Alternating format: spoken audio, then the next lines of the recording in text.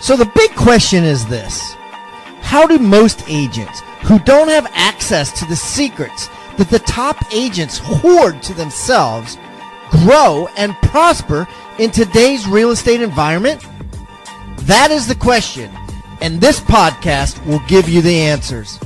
I'm Pat Hiban, and welcome to Real Estate Rockstars.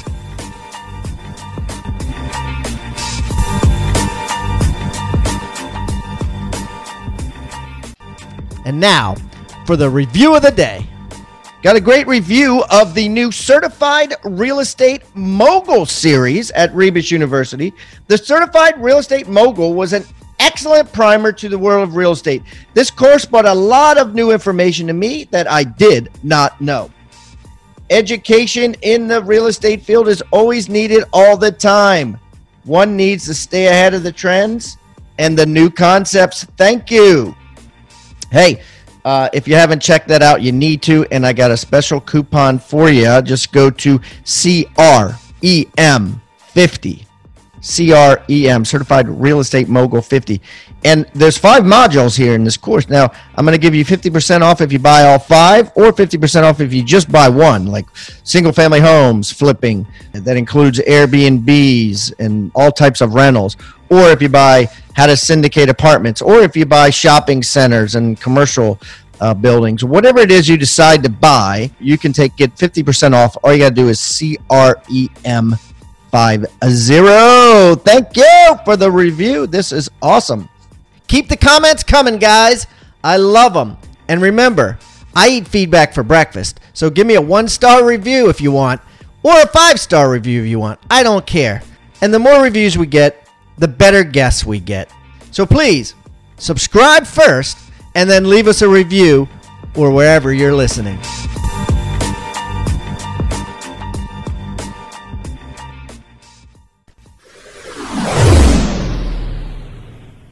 All right, Rockstar Nation, I got a great guest today. I got Danae Judd on the line, and she is crushing things, and we are going to find out how and what and get in some nitty gritty with her. So Danae, welcome to Real Estate Rockstars. Hey Pat, how are you? Good to be here.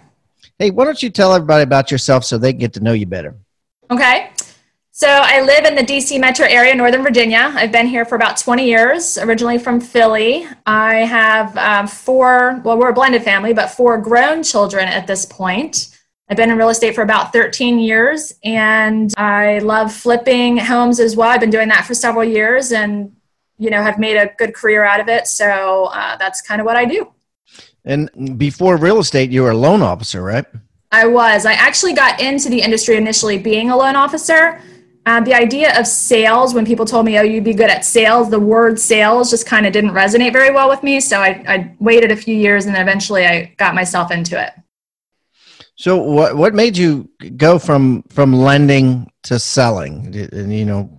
Well, at the point, it was the downturn of the market. Things were happening, things were crashing. So I kind of made a strategic move and took my network that I had made in the real estate or in the lending industry and transferred it over to real estate. So when I started initially, I was an REO foreclosure agent for banks. That was a smart transition, right? So Yeah. You went from being a lender and understanding that to saying, okay, now I got my real estate license and I'm going to work for you, and I speak your language. And then what'd you do? You just started calling on them and getting accounts with them? Well, I took a lot of the networks that I had, people that I knew that I needed to know in the lending world, and I had them connect me with the account managers and the asset managers and build the relationships there so that I could establish my reputation within that world and get the listings that way. That's awesome. And now, do you do any REOs? I don't. No, I actually got out of it. I started to see that market drawing up probably about a year before the bulk of it hit, the bulk of it dried up. And I knew that we would all trying to get into the traditional market at the same time. So I was trying to make another strategic move of getting ahead of the game and kind of getting my name out there before everyone else was going to. That's awesome. So you kind of watch the markets and try to shift with them and go where the money's flowing. So the question is, what's next? Right. Always adapt to what the market's telling you. Where do you think the market's going to go in the next 5 or 10 years?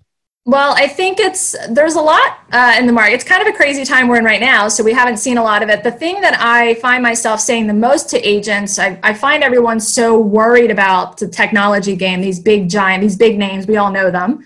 They're out there to take our jobs. And I think the one thing that I saw and try to get better at is the one arena that they cannot touch us is the relationship we have with our client. We can't beat them in technology. We don't have the money. We don't have the resources, but we can beat them in the relationship. Okay. Yeah, absolutely. So you think more and more, and I agree with this, more and more the relationship with the client is going to be important to realtors. Otherwise, you're going to lose your job to a robot, or you're going to lose your job to a discount brokerage or the internet. Yeah, I think that we've taken it for granted. I think that if realtors, we can look at the realization that we've taken the last decade in real estate for granted. And you really have to hone in on your craft. You have to know what you're talking about. You have to be innovative. You have to be able to give the consumer something they can't find online. And you have to be trustworthy. Like, you have to get good at your craft. You need to be trustworthy. Everybody should write that down. I am trustworthy. You need to be trustworthy. All right, cool. So let's get into some nitty gritty on you, Danae. So how many houses have you sold in the last 12 months? So in the last 12 months, I've sold 39 homes and roughly 20 million in commissions. Okay. Or not commissions, sorry. 20 million in volume. And then what was your what was your ECI, as we like to call it, your ego commission income? 20 million, what'd you make in commissions? Roughly 500,000 gross. Okay, $500,000. So what's your profit margin? I usually run about high 60s to 70% as a profit. And that's pretty high. Right. So how do you make your team? You know, it's hard enough for agents nowadays to get over 50%. So you're pretty high. Do you have a team? Is it just you? You know, what do you and do you not spend money on? Sure. So I have developed teams and have failed multiple times at it. I think the biggest lesson that I learned as I was building a team was I was dividing instead of multiplying. So I would bring someone on and I would just hand over, instead of leveraging myself out in a smart way of doing all of the 80% stuff that I shouldn't be, I kind of jump in like most people, because if you ever read like the MREA book, it says to hire your first assistant and then your second. But I find that not only myself, most agents jump in and immediately want to hire a buyer agent. And we find that that's the way to leverage ourselves out. Right. But this is cool. And I never heard anybody say that before, by the way, dividing instead of multiplying. So Keep talking about how you were dividing, because this is a mistake that people need to look out for. Sure, absolutely. So I learned that what I was doing as I was getting busier, I was getting just desperate for someone to help me service the client. So I brought in an assistant, if you will, who was a buyer agent, and I looked at him as an assistant. And instead of leveraging myself out for the stuff that I wasn't necessarily good at, that was taking most of my time, I was giving away my business to my buyer agent, assistant, whatever you want to call them. And I was dividing, because everything that they were doing was business that I was giving to them instead of teaching them how to get their own business. So therefore, I was making less and they started making more. Yeah. And that is a big fear, right? And that's probably the reason why most people don't develop teams, or initially at least, because they figure, you know, then I'm going to lose money. But I think a lot of them get to the point where, like, I'm okay losing money so long as I have more free time, or so long as I have more profit. And that's I guess that's the question that you need to answer. Does this give you A, more free time, and or B, more profit? Because if it doesn't, then you need to figure out another way to do it, or just not have a team. Well, I think that the correct way to have the team is kind of the way they teach you. I don't know if it's ego or what I think that I find that for myself and most agents that I talk to, initially we're afraid of giving up control. We feel like all of the clients need to see us. We need to have our hands in the entire transaction, and we don't have the money. We can't afford an assistant. We can't afford the actual monthly obligation that's going to be coming out consistently, because we have these seasons in real estate. So we pull at this buyer agent and we just start giving them things, and we find ourselves being able to do less, because now we have ourselves and this other agent servicing a client, and the back end of stuff still needs to be handled, but we haven't filled that role yet. So I think when I learned that, okay, there's a reason they teach the model and I need to stop trying to take a shortcut, that's when I started leveraging for the things that I wasn't necessarily good at, giving up that control, finding someone that I trusted to give that over to, and then build it the right way so that I could keep more of my income doing it smartly. Yeah. And so do you have agents you refer buyers to now, or do you keep them all yourself? No, I definitely. So when it's my close circle and people that have called me personally, I keep them. When I've developed a script, and it's all about kind of the handoff, letting people know how the team work, how the structure, what they should expect. I find that then they're not, because consumers don't really know how the real estate realm works. We all think they do, but they don't. They just want to know that they're going to be taken care of. So I find that when you give that expectation up front, it's easier to kind of hand them off. So this is a great conversation because it seems like a lot of buyers, a lot of agents nowadays get a buyer agent just because it's like a cool thing to do. Right. Yeah, I think. You know what I mean? It's like gives them some sort of, it raises their stock price in their minds. Right. And I'm finding that there are agents like yourself that have high profit margins, right? If you had, 6 buyer agents, there's no way you'd have a 70-30 split. Right. Because your cost of goods sold is going to lower that. So I'm finding more and more agents that are, doing something similar to you where, the really good, solid leads where they know it's going to be more easy, lucrative, and fun, right? The people are going to be fun to work with.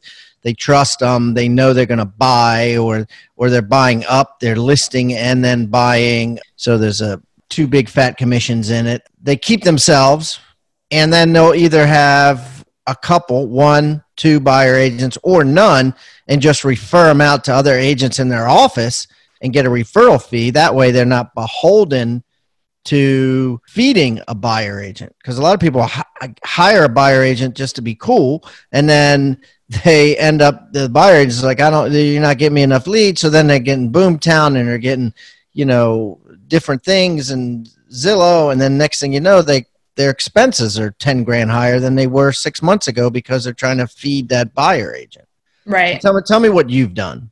I think I've kind of done it all. So I think what I was noticing in my attempts to build a team initially was that you bring these agents on, you develop them, you train them, you give them everything. And because I was making it so easy on them, they get this, I can do this. And then it's like a rotating door. And I hear that across the board, right? So you develop these agents and then you lose them because they want to go out and develop their own team or they're solo or whatever. And you end up losing the relationship and the transaction with it. Because although teams can say, it's my lead, I get to keep it, a lead is a person. So ultimately that person's going to decide who they want to go to. You don't have control over that person.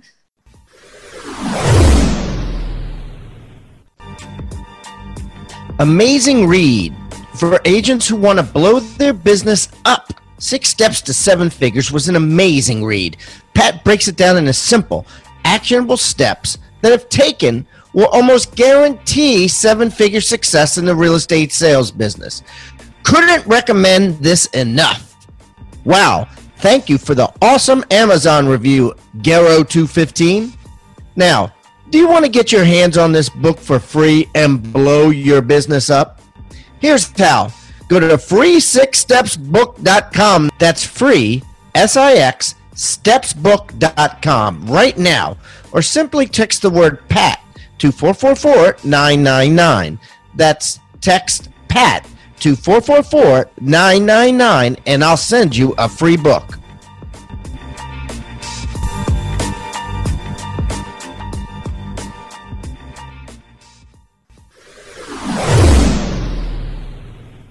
So I noticed that my budget, my profit margin was way less. As I said, I was dividing instead of multiplying. I was giving all these expenses, and then you would hear all the excuses of, well, I don't have enough business, or this lead didn't work because of this, or these leads suck because of this, or whatever. And so you are chasing systems and you're spending all this money and the conversion's still not there. And so it's like, and then I stepped back and said, okay, what is it? And I think that's what you're saying. A lot of agents are starting to change the way they're doing things, because I stepped back and said, I could keep a lot more of my money and have a lot less of the headache and do things differently that I'm enjoying more. And that's kind of what I decided to do. So again, I have staff that leverages me out on the back end. I'm not good at that stuff, but then I'm the leads that I want to take and that I can handle and make sure I'm doing a great job on, I'll take those. And then the other ones, I have people that I can hand those off to as well. And it's just not the traditional.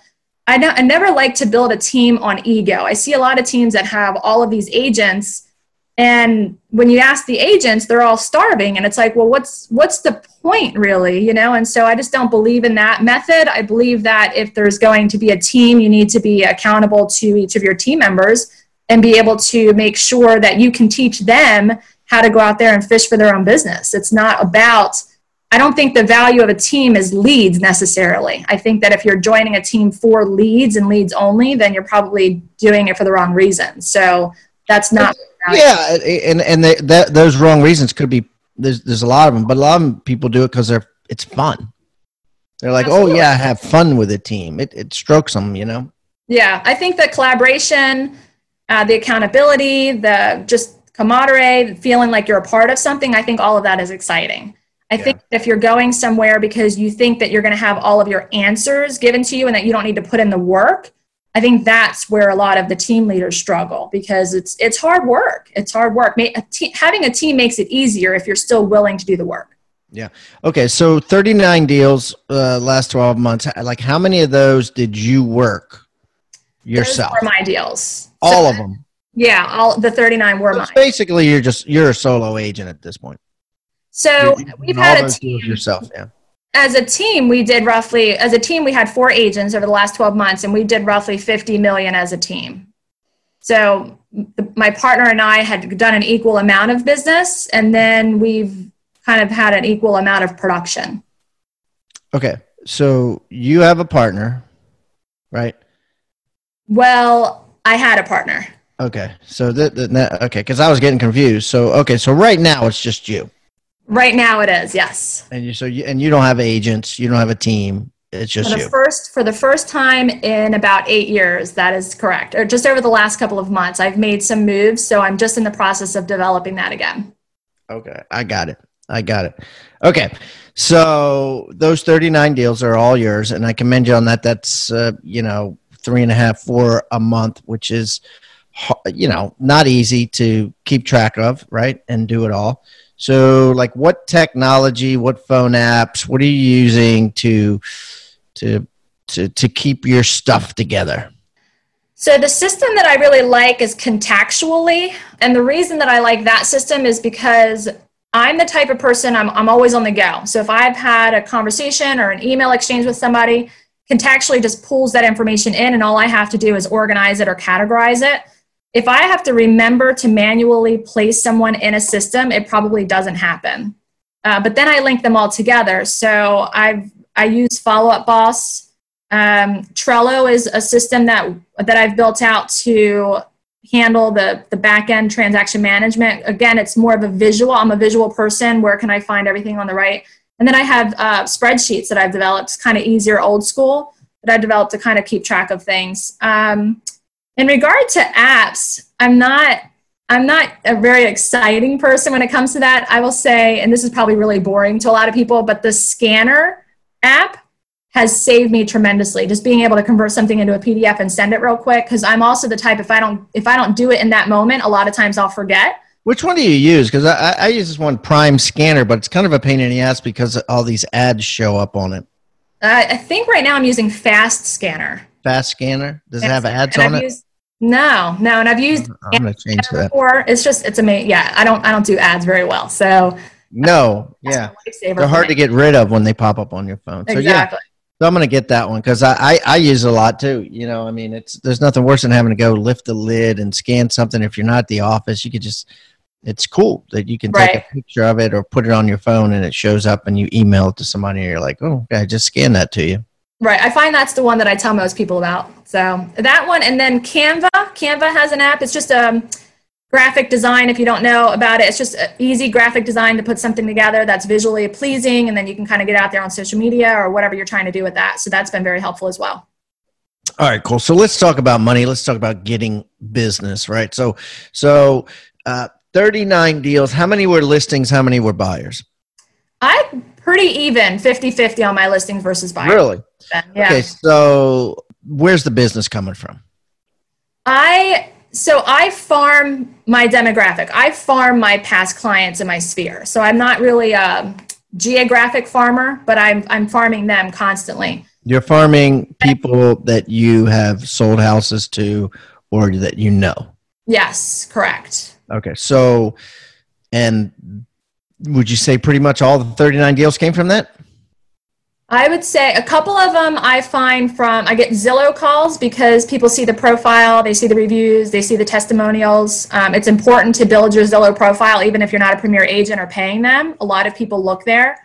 So when you have a past sale, you want to go into Zillow and you want to claim that past sale. It's going to show how many you've done over the last 12 months, but if you're not adding them, it's going to show that you've done nothing. A lot of people go to Zillow. So if they see your ad or they see a postcard or they see whatever, they're researching you. So a lot of times I'll get phone calls from that, but most of my business is from past clients, sphere, referral. Wow. Okay. So let's just say how do you farm specifics, like your process? So specifically I have at Keller Williams, and I'm no longer with Keller Williams, but at Keller Williams, they taught you like a 33 touch, meaning you have to have a system in place for how you're keeping in touch with your clients or your sphere or whoever your target audience is 33 times out of the year. A lot of it for me these days is social media. So I'm making sure that they say that the statistic I think is that every 17 days people forget that you're a real estate agent. So I'm on social media a lot telling stories, and I'll tell a story and, every once in a while I'll make a statement to remind them a realtor. I'm never like, oh, congratulations to my clients that sold this home, or look at me, I've just done this. I'm telling a story that provokes an emotion that reminds people that I'm in the business. And then when they like it, it's kind of a web and everyone else starts to follow you. I also am pretty big on videos. And I'm just starting this. I've got a lot of clients excited about it. So in my flipping, I have learned a lot about what works and what doesn't work. And so a lot of my sellers, what they like is that I'll go in and say, okay, what is it that we can do to this house on a very limited budget to really maximize the return on investment? And we'll go in and we'll identify, and then I have the vendors and the contractors and everything else that I help them manage. So I'm kind of filming if you will, a series about what to do and what not to do when selling, or even buyers who are, if they're not they can't afford the turnkey property, but they buy something with an outdated kitchen or an outdated bathroom. I show them, I've helped them visualize what that could look like, and then I give them the network and the materials to make that happen on a very limited budget so that they actually save on their equitable position and they make more in the long run. So I'm doing that, and that's been taken, I've kind of put that out to my sphere as well, and I've got a lot of people interested in getting involved in that video series. Wow. Okay, that's pretty cool. Yeah.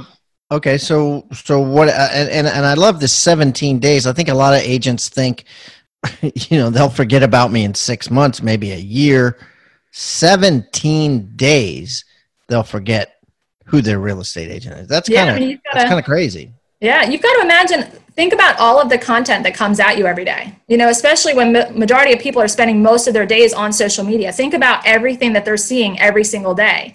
If they're not being reminded by you, it's like clients that go into an open house, or you have to hit them at the right time. So there's always phases of the journey to buying and selling, and you have to constantly be reminding them along that journey that what you do.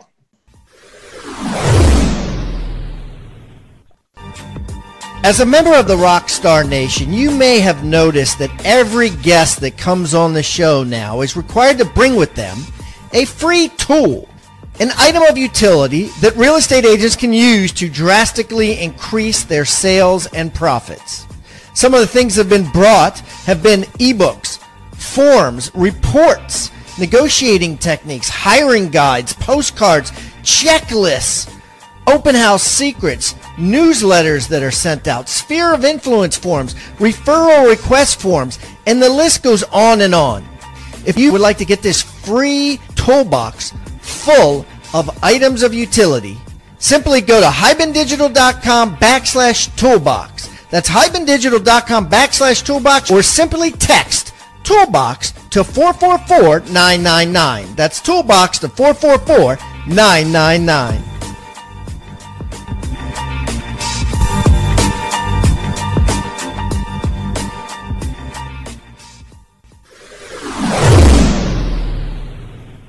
Okay, all right. So what else are you doing to build this, massive sphere of influence business and keep it? Sure. So I find that if I'm the connector of people, I often tell people and remind them that I'm not just a realtor. I'm here to connect them with anything. So if I've got a client who needs to be connected with a certain type of specialist for their child, or I've got a client who needs to be connected with a CPA or whatever it might be, if I've got a client who's looking for a vacation property in Florida, not a property, but a rental or something, I'm always trying to be the connector so that people are always looking to me to help them with what their needs are. And then client parties are a big one for us. So I'm always having, in a couple of weeks, I think next weekend, we're doing Cox Farms, which is just a big farm we have around here that has a fall festival in the fall. And I invite all of my clients who can invite their friends, and we do just this big day at Cox Farm. So there's face painting and there's door prizes and there's all of these things. And then they're introducing me to their friends, so I'm getting to know them. I go to birthday parties, I go to baby showers, I go to weddings. I just got a wedding invitation yesterday for a client. And then I'm integrating with their circle and their people, and I'm making friends. I'm becoming friends with them. So as I go to these parties, I get to know more and more people. And sometimes I'll go to a party nowadays where literally everybody there has been a client or knows that they're going to be a client in the future. So it's pretty cool to get into that. But I'm just developing friendships. It's what I love to do naturally anyway. So I'm just making it a purposeful effort of doing that. And it's really been helpful. And so how often are you doing these things? What are more examples? How are you letting people know? Talk to me about the whole shebang.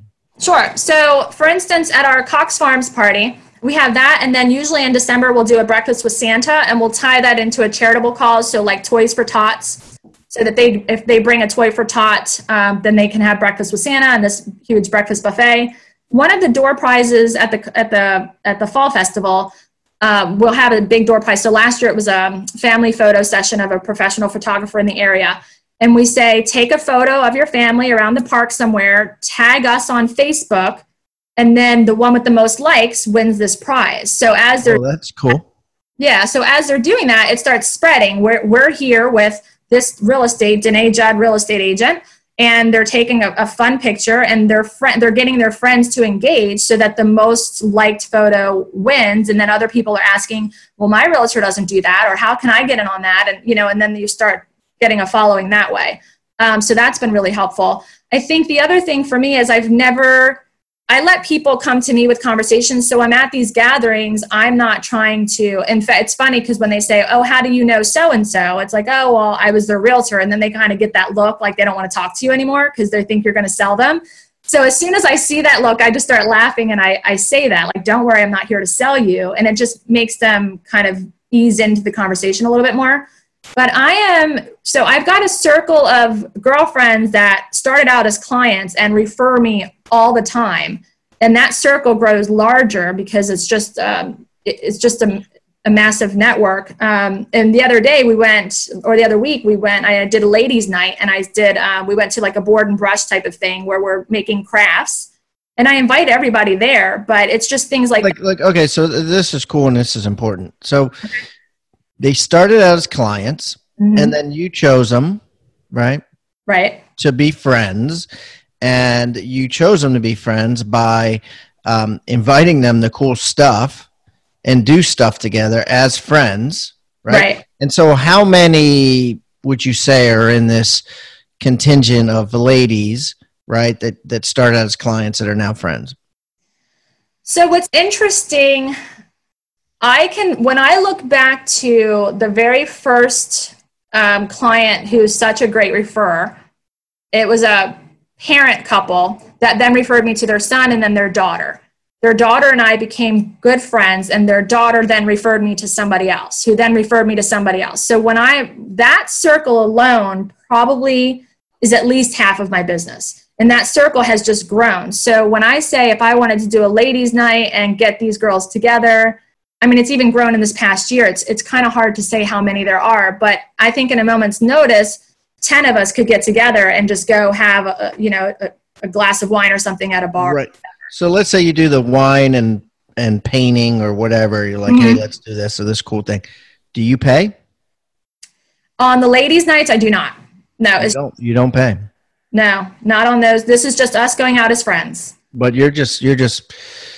I think people don't understand friendship. Really, a lot of people don't, right? Because in order to have a friend, you need to be a friend. Right. And a lot of people I find are not assertive. A lot of people will show up to parties, but very few people have parties. A lot of people will. Right. If you say, hey, I'm going to watch the Capitals game, at this bar or whatever. Or, hey, I'm going to go to this paint, wine and paint thing. People will show up, but it's usually 1 in 100 of your friends that are the ones that are getting people to show up to these things. You know what I mean? It's right. And if you could be that person, if you could be whatever you want to call it, the party planner, the trip planner, whatever, I think it doesn't make your friends less of a friend because they're not the ones that pushes these things. And it ends up being a great way for you to get business is what I'm getting at. Am I making sense? Yeah, I think that we forget as real estate agents that people come to us in their best and worst of times, right? Their most vulnerable times. And in that, if you're coming from a place of being a person and not just a professional, this real estate agent it's not a transaction, it's a relationship-based thing, you learn a lot about these people, right? And so, because as you're going through the process, you've got to observe them. You've got to observe their verbal cues, their nonverbal cues. You've got to help coach them along, in the transaction and what they want, what they're not. Because we're not selling granite countertops and new construction. We're selling an emotion. We're selling a lifestyle. Love it. We're helping them with their next. And in that, you share so much, and so I share myself, and then you just develop this bond. And I think that's what I love about it. That's what I'm passionate about. And it just continues. I think one of the biggest complaints is that people feel like they're a number, that they never hear from their agent again after the transaction. And I think that's where we miss the opportunity. It's kind of like when you say lead gen, the sale is in the follow-up. It's post-close. The friendship and the referral is in the it's in the post-close. It's in the relationship that continues to happen after the sale. Wow. And therein lies, how you get very loyal people too, right? They're like, absolutely. No, I'm going to use Danae, because they get offered from other people. Hey, you're thinking about moving. Hey, absolutely. Can I give you a market analysis? Can I talk to you? No, I'm going to use Danae. I'm good friends with Danae. Absolutely. 100%. And usually when someone says that, they pretty much stop bugging them. Right. Well, because they're so passionate about it. When you have someone who trusts you and is loyal to you, they're passionate about the referral to you. It's not just, oh yeah, I've got this agent. It's no, you have to use Danae, and here is why. And they're talking again to their closest friends. And what do they say? What does that sound like? I've asked my clients that recently because I've asked the question, like, what makes me different? And a lot of what I get back from my feedback from my clients is, you care. We trust you. We felt like you were coaching us. We felt like you were our friend the entire time. We never doubted you. I oftentimes talk people out of homes more than I'll talk them into it, because it's like, you guys are settling, or I see this isn't the one for you. People, I know my stuff, but it's more than that. It's that people genuinely felt like they don't have to worry about anything while they're in the transaction, that I've got it under control, and that they can trust me. I think trust, we hit on this early, but trust is the number one thing. If people feel like they can trust you, they will do anything for you. They want to help. That says a lot, and here's the thing, and this is interesting, and I'm gonna just go ahead and ask you this. There's a big debate going on right now because, and I know there's some really funky stuff happening in Northern Virginia actually with an agent that did something, and it's been brought up on the show with co-op commissions, right? With co-op commissions dropping or changing, let's just say, and I'm not going to get into exact numbers, but. So there's been two schools of thought with agents that I've seen that have come on this show. And one school of thought is I don't care about that because I get a buyer broker agreement signed up front and it says what my fee is, and then the buyer will pay the difference. If there's a lower co-op, then it says on the buyer broker agreement. And then another school of thought is, listen, I'm in it for my clients and not myself, and if I end up with a lower co-op, then that's okay, right? I'm not going to charge my client more money because they want a particular house. So where do you fall on that? Sure. So I take the philosophy that I didn't get into this business for the money. I don't do things for the money. I find that if you're taking care of your clients, you never have to worry about the money. I find that in general, if you take care of, you help enough people get what they want, you'll get what you want, kind of thing. So in the beginning of my relationship with my clients, and as I'm going over the buyer brokerage agreement, I often point out 3 different paragraphs, one of them being the compensation. And I do, because we do have to have in that buyer brokerage agreement the compensation stated clearly. I do tell them that I will never, the only reason they would be responsible for my commission is if we find a for sale by owner who was not willing to deal with the cooperation of a buyer agent. In that scenario, I give them an opportunity to explore the for sale by owners prior to getting into relationship with me, because I wouldn't want a scenario where it was a surprise and we didn't know. But I feel like that's fair to say, hey, listen, I can't handle this transaction. I can't be a party to it because we do need to make money for E&O and different things. But if I'm presented with, if I have 3%, for instance, or whatever in a buyer brokerage agreement, and the co-op agent on the MLS is saying something different, I've never gone back to my client. I mean, that's the quickest way. And I get it, that technically the technical side of it, but that's the quickest way to never, ever have a referral. It's the quickest way to lose the momentum and the emotion and the relationship that you've built. I mean, it's not, so I understand that it's there. I'm not saying it's wrong. It's just not the way I do it. So if it's there and they find a home that they're in love with for, a percentage less or a half percentage less, I'm not going to say, guys, I can't show you that house because I've never done that. It's just not me. It's not why I do it. And that probably falls into why you get that statement from people, because you can be trusted, right? Like I think that builds a certain level of trust I think you lose trust actually when agents when they get commission breath. I mean, there's agents that sue each other all the time over, procuring cause and commissions and all that stuff like that. And then at the end of the day, the poor client's stuck right in the middle and could care less, Right. So, and then I think you lose trust when you do that. So yeah. Now, I will say, if there's a problem between what the other agent put on the MLS and what's actually happening at the closing, I'll take that up later. But oh yeah, no, and that generally that's between you and the broker, because when the broker puts it on the MLS, right, it's a contract. But the client never has to hear about that. I just think the client, yeah, right, that's what I'm saying. A lot of people get their client involved, be like, hey. Right. This buyer brokerage agreement says X and this co-op is Y, and you got to pay the difference if you want this house. Right. No, I don't. And it's the same. I do the same for listing agreements. I won't take a listing unless I feel like my clients are going to listen to me, and I won't take an overpriced listing. If I'm not confident in my ability to sell it, I won't take it. So I don't charge, not saying it's wrong. It's just not how I do it. I don't charge an early termination fee. I feel like if I'm not doing my job, if things change, if they don't like me, whatever, they shouldn't be stuck in contract with me. If I felt that I had to worry about them or that I wasn't going to be able to, meet the expectation, then I won't take the listing. And you don't get upset when in an ascending market, when, another agent comes in and says they could get more, and you're like, maybe I shouldn't have been so honest with them. Does that ever happen? Have you ever gotten upset like that? I get disappointed. I mean, I can think of a few times where we weren't able to, we weren't able to get the result that we wanted. And there were a couple of changes that needed to be made. And for whatever reason, they didn't want to make them. And here comes a new agent with a fresh perspective, and they list it for the same price you told them to list it for, and they sold it. That stuff happens. But I think of it more as a learning lesson. Like, what could I have done differently there? How could I have set the expectation differently? And I think that helps me grow in my career instead of looking at it getting mad about it. There's no point in that. Yeah, no, I like it. I like your universal perspective, right? It's what is it really about? And right. That's great. So let's wrap this up talking about your free gift, Danae. What free gift have you brought our listeners today?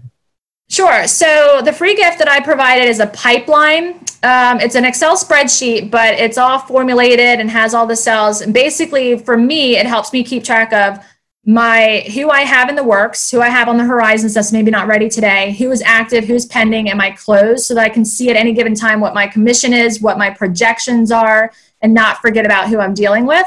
It's just a quick tool that's, whether you're a brand new agent or a very experienced agent, it's just a quick tool that you can glance at and understand exactly where your business is.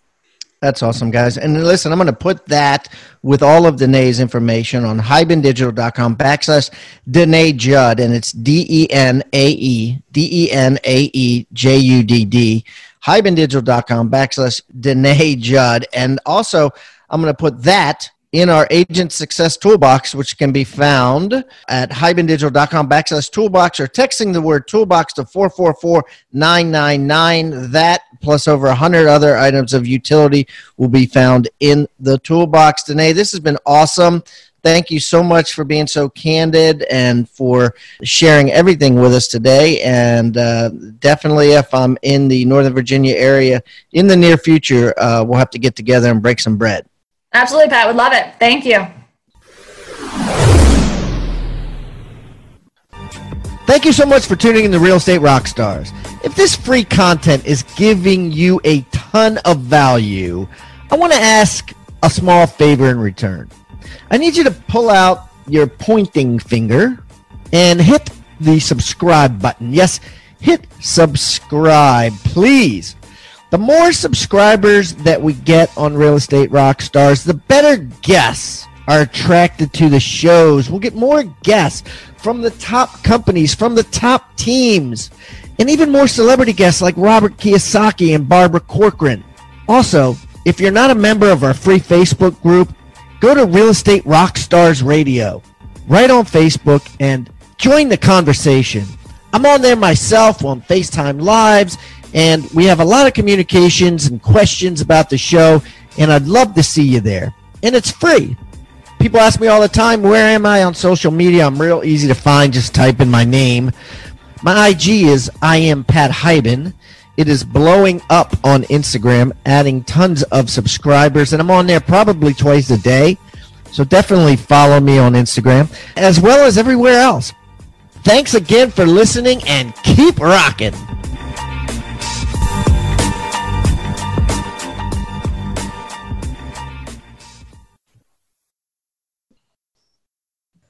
This podcast is a part of the C-Suite Radio Network. For more top business podcasts, visit c-suiteradio.com.